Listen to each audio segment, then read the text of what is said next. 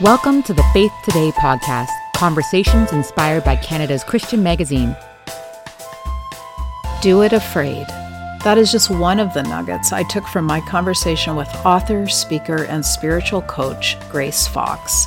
Grace's most recent book is a devotional called Finding Hope in Crises, Devotions for Calm in Chaos, which seems like a very good fit for the reality in which we have all found ourselves in recent months.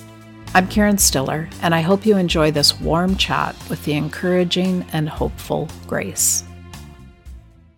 Grace, the title of your devotional is Finding Hope in Crisis, Devotions for Calm in Chaos. And it strikes me that we really are in a bit of a chaotic time right now. And on the back of the book, it says, crisis strikes and throws us into survival mode. We need encouragement from God's word, but it's difficult to recall what day it is, let alone read and remember a lengthy Bible passage. I'm sure you didn't write this devotional with a pandemic in mind, but it does feel very COVID-y to me. So I wondered if you could tell us first how you personally have been staying encouraged and hopeful during this time, and then we'll pull out a bit from there. Sure.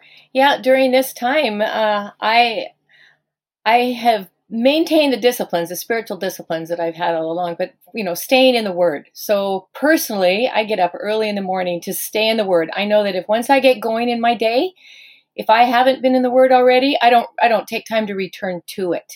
And so it's staying in the Word because I know that I need to focus on the truth, or the what ifs are going to take over in my head. And so in order to prevent that from happening, I just bank on the truth and stay in those promises. And second one is staying connected with my family. All my kids live long distances away, so we don't have that little bubble, that people who can have if they're local. But just trying to stay connected with my kids and with other long distance family, but also staying connected with friends. And so whether that's Zoom or the phone or whatever, most of the time it's Zoom, and staying connected with others for fellowship. So we haven't been able to go to church more than, I think my husband and I have been in our church, I would say maybe twice since a year ago, January, because our schedule for ministry was so busy that we were attending the missions conferences on weekends and visiting staff and that type of thing. And then the pandemic hit. And so we do a watch party for church on Sunday mornings, which is good to stay connected with people that way, not just watching the service and then going on our way, but staying connected with people through the watch party. And also I lead a women's Zoom Bible study every Tuesday night, but I'm also part of a Bible study that I'm not leading. So that's a whole different group of women another day each week. But I'm also staying fit. I'm finding that too. We live on a sailboat, a couple hundred square feet here with my husband. And if I don't get outside and walk and move and get fresh air, it wouldn't go well for me. Right. So I am trying to just stay fit as best I can too.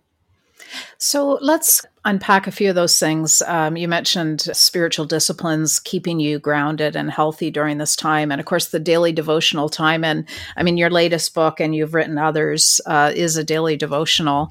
And you talked about if you miss that time, you tend not to go back and claim it again. I'm one of those terrible failures at maintaining a daily devotional time. Like I have at times, it's not unlike my relationship with a gym, to be honest. I'll go gangbusters and then I'll fall off the edge of the cliff. I tell myself that it's still helping and it's still contributing. And so I guess my question to you is, how does it account for sort of different personalities and temperaments? Because I think I rejected the idea of a perfect cookie cutter daily devotional time, but maybe I'm just making excuses. So could you speak to that, Grace? Yeah, I don't think there is a perfect cookie cutter devotional time or a method of reading the Bible. That's why there's so many different suggested programs out there for reading the Bible. But I believe that God has created us as unique individuals, and He wants to relate to us through the way He's created us. And so that's why even when I teach workshops on prayer, I say, connect with God in your unique way, the way He's created you. And so I find for myself, Karen, that I can sit here and I can read, and there are seasons and times where my needs and my abilities to what would I say? The way I do my quiet time is different in different seasons of life. And so there were several years where I did the read a Bible through the year. And I love that. I love to see how the Old Testament connected with the New Testament and the Psalms. It just seemed like it just fit together so beautifully. But then I started with this other women's Bible study that I was a part of, not leading, on Wednesday mornings. And we worked through a study together. And then I found I didn't have time to do my read through the Bible in a year and the study. It was just too much for me to take in. And I thought, no, I'm not going to do this just for the sake of got to get it done, because that's what good Christian women do, because I couldn't remember what I was reading then. What's the point? So I just switched to the study and did that for a long time. And now we've been off that for a little bit. We're going to resume again because we took a break. And so I've picked up my own Bible again and got a new version of Read Through the Bible in a Year. And I've just been enjoying that so much. But you know what? When I was a young mom with 3 little kids, there's no way on earth I could ever do a long passage. And so during that season of my life, I would pray in the mornings, God, just teach me one new thing about yourself, just one new thing. That's all I ask. And if I read 1 verse a day or 2 verses in a day, that's all I could do. And you know what? That was okay. And so I really believe you have to find what works for you, and something is better than nothing. Yeah. But I'm also one that has to keep moving. If I sit down to pray, I'm going to fall asleep. Doesn't work for me. And my mind's thinking about the grocery list and all the different things I need to do on my to-do list. So if I want to stay focused in prayer, I have to go for a walk. Mm-hmm. And when we live on a boat, like I said, when we lived in a larger home, I would walk in the house, even if it was lousy weather outside. But now I have to do what works for me here. And so I'll bundle up warm and go for a walk to stay alert. And I'll talk out loud to stay focused. But you don't walk on water, right, Grace? Don't walk on water. I haven't figured that one out yet. So your sailboat is docked or moored or whatever you say. It is. We're tied to the dock. And, some people will say, you're living the dream. And how wonderful is that? And I think, no, we're not living a dream. And, the last 2 Januaries, it froze. So we're living on the Fraser River, and there were hunks of ice floating down the river and scraping on the hull. And I kept envisioning the Titanic, hitting the iceberg and going down. And then one winter, our heater broke. And so we were just freezing for 2 weeks till it could get fixed. And it's not a dream. And we did it because we felt God was asking us to do this. It's a call. And that's what keeps me here. So we're here until God says, you're done. But he's just opened up wonderful opportunities for ministry in this marina with a people group that we never would have had association with otherwise. Wow. I would like to go back to a couple of things you said. One, twice you've mentioned that 2 women's Bible studies, one you lead and one you participate in. And I wondered if you could talk about the difference for you leading a Bible study and secondly, participating in it. Like, what is the role of a leader for you? Mm-hmm.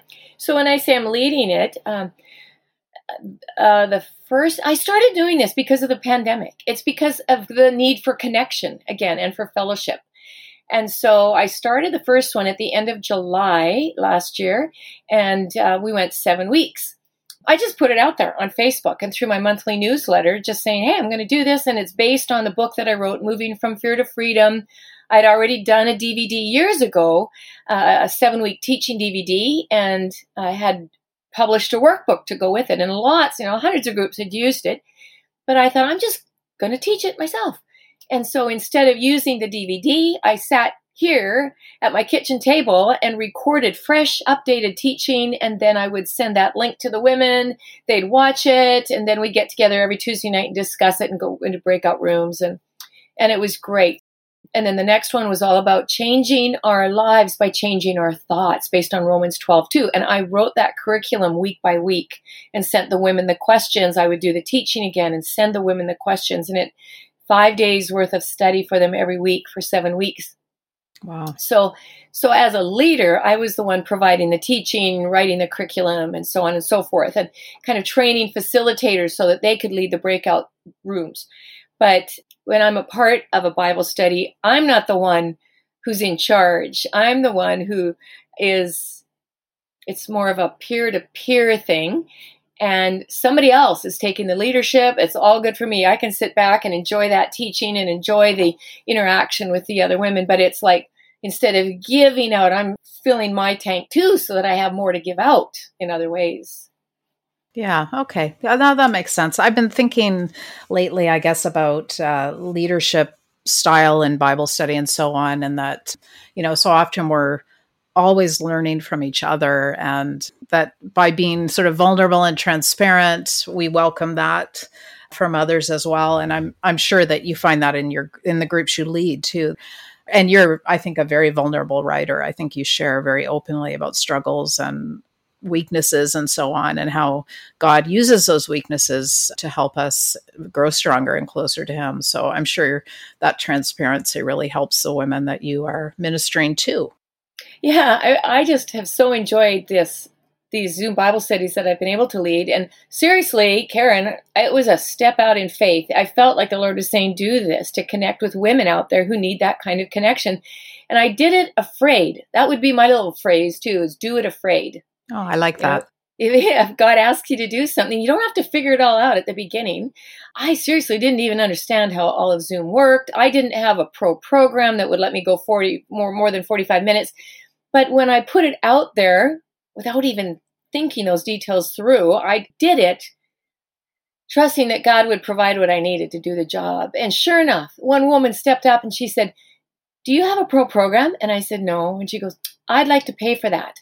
And I would also like to provide my services as your techie person so that you can concentrate on leading the group, and I'll look after the waiting room and looking after recording it and that type of thing for you. Well, thank you for that, right? So that was a huge thing. Yeah, that is wonderful. Between the studies, the women said, we don't want to stop. How can we stay connected? Because now we've got such a nice community developed. And so between the studies, we share a testimony on Tuesday nights, or we'll have a little bit of other teaching. We just started back into it. And the first week we met was talking about a focus word for the year. Do you have a focus word? Or do you have a scripture verse that you're claiming for the year? Or do you have an impossible prayer that you're thinking on for this year? Let's talk about that. And that's what we did. It was great, just having that kind of community. So you've been involved in women's ministries for years, for a big chunk of your ministry life, it seems like. Tell me how you think women's ministries has changed or evolved over the years, or has it? Does a women's conference today, when those happen again, assuming they do, look the same as they did 10 years ago or 20 years ago? Yeah, I think women's conferences, in some ways, there's a pattern perhaps that they followed, because you have your keynote speakers and then you have breakout sessions, and that's a pattern that I've seen for years, ever since I started into this, and it's been about 18 years now. Women's retreats, maybe, 3-day retreats, Friday night, Saturday, Sunday, those, I think they're really trying hard to reach a broad spectrum of women and meet their needs, rather than having the keynote speaker and then crafts, making cards, that type of thing, or beadwork. They still will have a craft if for people who are interested in that. Sure. But I've been at retreats, especially out here in the West, in British Columbia, where they have breakout sessions for axe throwing. Like, how cool is that? So they've got something for everybody. The last one I was at, there was a workshop taught by a mental health professional on depression. And how do you deal with that? And also suicide. Like, that's huge, especially with what we're going through now. So equip us, right? I love it that they're seeking to equip us for helping our neighbor or helping our kids who are struggling with heavy duty issues like that. Or helping ourselves. Yeah, exactly. Yeah. Mm-hmm. It's not just about doing a nice little craft to take home. It's hey, we're dealing with some really rough stuff, and we need to know how to get through that. Yeah. But throw in the workshop for a Zumba and get these women who want to move, just connecting with that. Or throw an axe. Well. Yeah, throw an axe. Yep. Go on a hike where you have to take bear spray along. In your coaching work, you talk about people being blocked from maybe praying boldly, if I can say that, or really looking for their goals. And you mentioned earlier about a word for the year or an impossible prayer for the year. Tell us what you think stops a lot of people from, I don't know, really stretching themselves. Like, I see it in writers that I work with sometimes, kind of stuck in one place, or maybe not sometimes even willing to do the work even. Sometimes that's an issue. What do you think is a common block for a lot of us? I can say from my own personal experience, it's fear. That's what I think. The fear of failure. And so if we remain in our safe place, if we remain in that place where we know we can do something and be okay at it, then we're willing to do that. We're willing to stay there. Because if getting better or more skilled, trying something new means stepping out of that place where we know we can do it, we're afraid that we're going to fail. And if we fail, others are going to perceive us as inadequate, or even our own fear of inadequacy is another hindrance to us, right? But if others see us fail, what will they think of us? And we don't want them to think less of us. So we're going to stay where we know that we can be okay at what we're doing. So how do you push people to move through that or past that? How do you encourage them? And I go back to that little 3-word phrase and I say, do it afraid. Because if we're not willing to step out into new things, try things that we're not comfortable with, we're never going to know what we're capable of. It's like when I did the Zoom Bible study, when I stepped out into that in the end of July last year, I did it afraid. I had no clue how that was going to work. I had this thing inside me that was like, oh, nobody's going to even sign up. What am I going to do if nobody signs up? Then I'm going to feel like nobody wants me. I have nothing left to offer. And I went through that whole gamut of wrong thinking. But I came back to the nugget of it, and it was, is God asking me to do this? If he's asking me to do this, then the only answer that I can give him is yes, or I'm walking in disobedience. And do I want the fullness of what he has for me or not? Yes. Yeah. Okay, then do it afraid. And when I stepped out into the big unknown, he provided me with what I needed. And it took me several weeks of, doing this and teaching to really feel comfortable and to get over that fear of making a mistake while I was sitting in front of these women. And in the end, more than 80 women registered. Wow. And it just blew me away. It blew me away. But I had to take that step, take that first step. And so I would encourage people, just take the first step and see where it goes. Yeah. When you said wrong thinking, I immediately in my mind thought real thinking. That I think so many of us feel that way. And this, the term imposter syndrome comes to mind. I've been to lots of writing conferences or whatever, and met people who seem wildly successful in the eyes of lots of people. But when you peel back the layers, they often are also feeling like imposters and, sharing those same insecurities. So it's wonderful to be able to confess that to each other. And that helps, I think. It helps to have that kind of conversation, Karen. When we say, you know what, let's stop pretending to be something that we're not. Let's just be real. Here's where I'm at. And I think that's what's happened with the Bible study, is that there's community developed and there's trust developed. And that's where we need to get. And I think in that community of writers, there's a whole lot of comparison that goes on. And we would never admit that we compare ourselves with other writers, but we do. Mm-hmm. And we look at the others and we go, wow, look at what she can do. Wow, I wish I could write like her. Yeah. I say, I've been there, I've done that. And I'm realizing the older I get and the longer I do this, the more I realize what a trap that is. And when I feel myself slipping into that, I have to say, just stop it. Just stop it. Run the race that God's put before you. Don't fall into that trap, because it'll only lead to feeling better than others. And then there's pride. Or I feel lesser than others. And then there's discouragement, and why even bother? Because what I do doesn't really matter. And then I feel like Eeyore and develop that kind of an attitude. And why go there, right? We just need to run the race that God's put before us. Cheer others on in the race that they're struggling to run too, and get on with it. Yeah. Why be Eeyore when you can be Piglet? Hey, that's right. The older I get to, I'm thinking, time is too short. There are too many hurting people out there. Jesus is coming back, and we need to be out there being the light that we are meant to be. We're supposed to be on mission. So let's just stop with the stuff that Satan would throw our way to hinder us from being who God has meant us to be, and getting on with the mission he's given us to do. Let's just get on with it.